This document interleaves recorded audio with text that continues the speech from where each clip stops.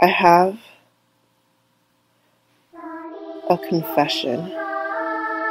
Sometimes, with no one in sight, I code in a white mask.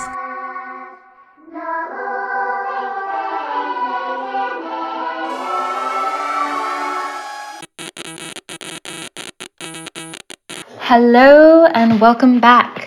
Today's episode, we are going to continue to talk about race through the lens of technology. I first was just wanting to say that I appreciate you all listening. Think of this series as more of a podcast essay. I'm going to kind of combine what I was going to talk in another episode in this episode as well, because I think it goes well together. I was inspired by a few books that I read, and fun fact, I read some of them on a beach, stranded, without a phone. So the irony is there. Last episode, I got to share my thoughts on Joy Buolamwini's work, a MIT graduate who founded the Algorithmic Justice League, tackling and challenging big companies and holding them accountable for the algorithms and AI systems that they produce. So in this episode, I'm going to speak about Buolamwini and Ruha Benjamin, two Black women pioneers changing the way we hold the designers of technology accountable for the social inequalities and the disenfranchisement of certain groups. Buolamwini, her research found that darker skinned individuals were being misidentified through these AI systems, such as self-driving cars. All of this research led to the project of the Aspire Mirror. This was an art project that she did as a graduate in MIT with some of her friends.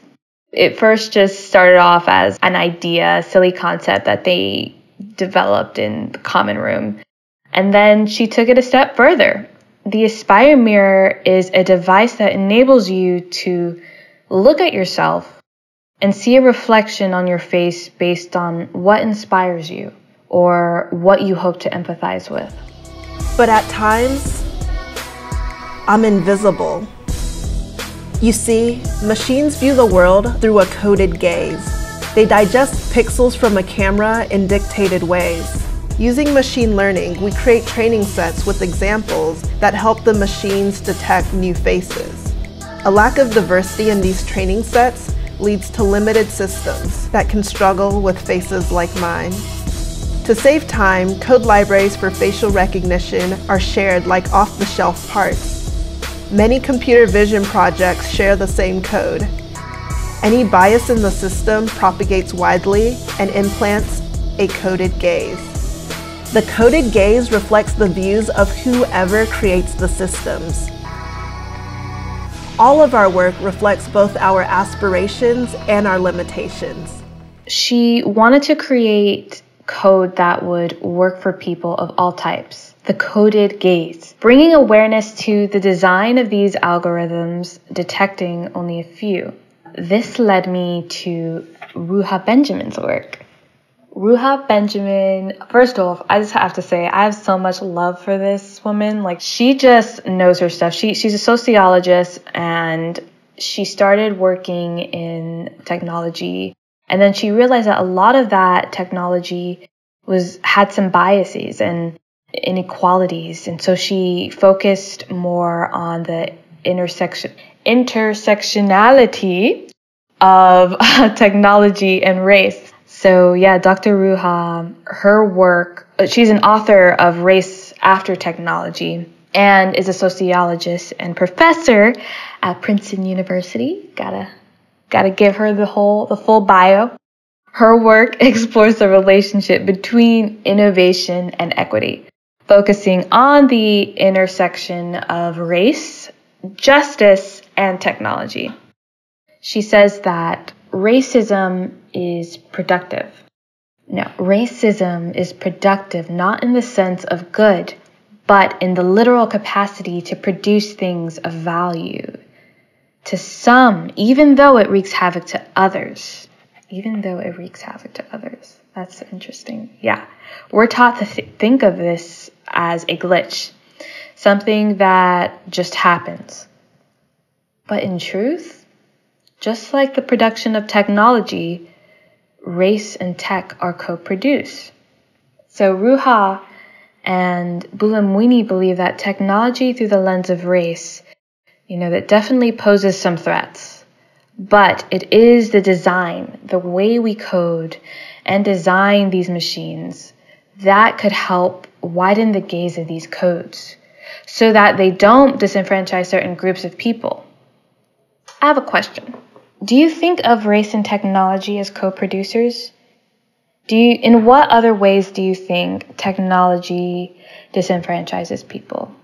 You have your phone, you have certain databases, you go on Google, you use Amazon. Do you ever get one of those tests that ask you to pick all the lights or pick all the bicycles? They have a similar system like that for facial recognition. I don't know if anyone has ever come across that, but if you have, what sort of experiences have you had? So how do we litigate these algorithms? Disenfranchised within technology is so important because they are subtle.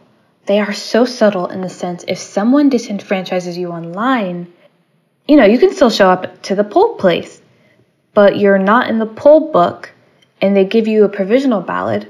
But in many states, that vote doesn't even count. Or in the census, a miscount can lead to a misrepresentation of how many representatives we have in the House, and therefore can tilt the balance between Democrats and Republicans. So this stuff counts. How do we litigate these algorithms? This goes back to what Ruha Benjamin talks about and Bulamwini on the design. Who is behind the design process in these codes? So Ruha has a humanistic approach to data and justice.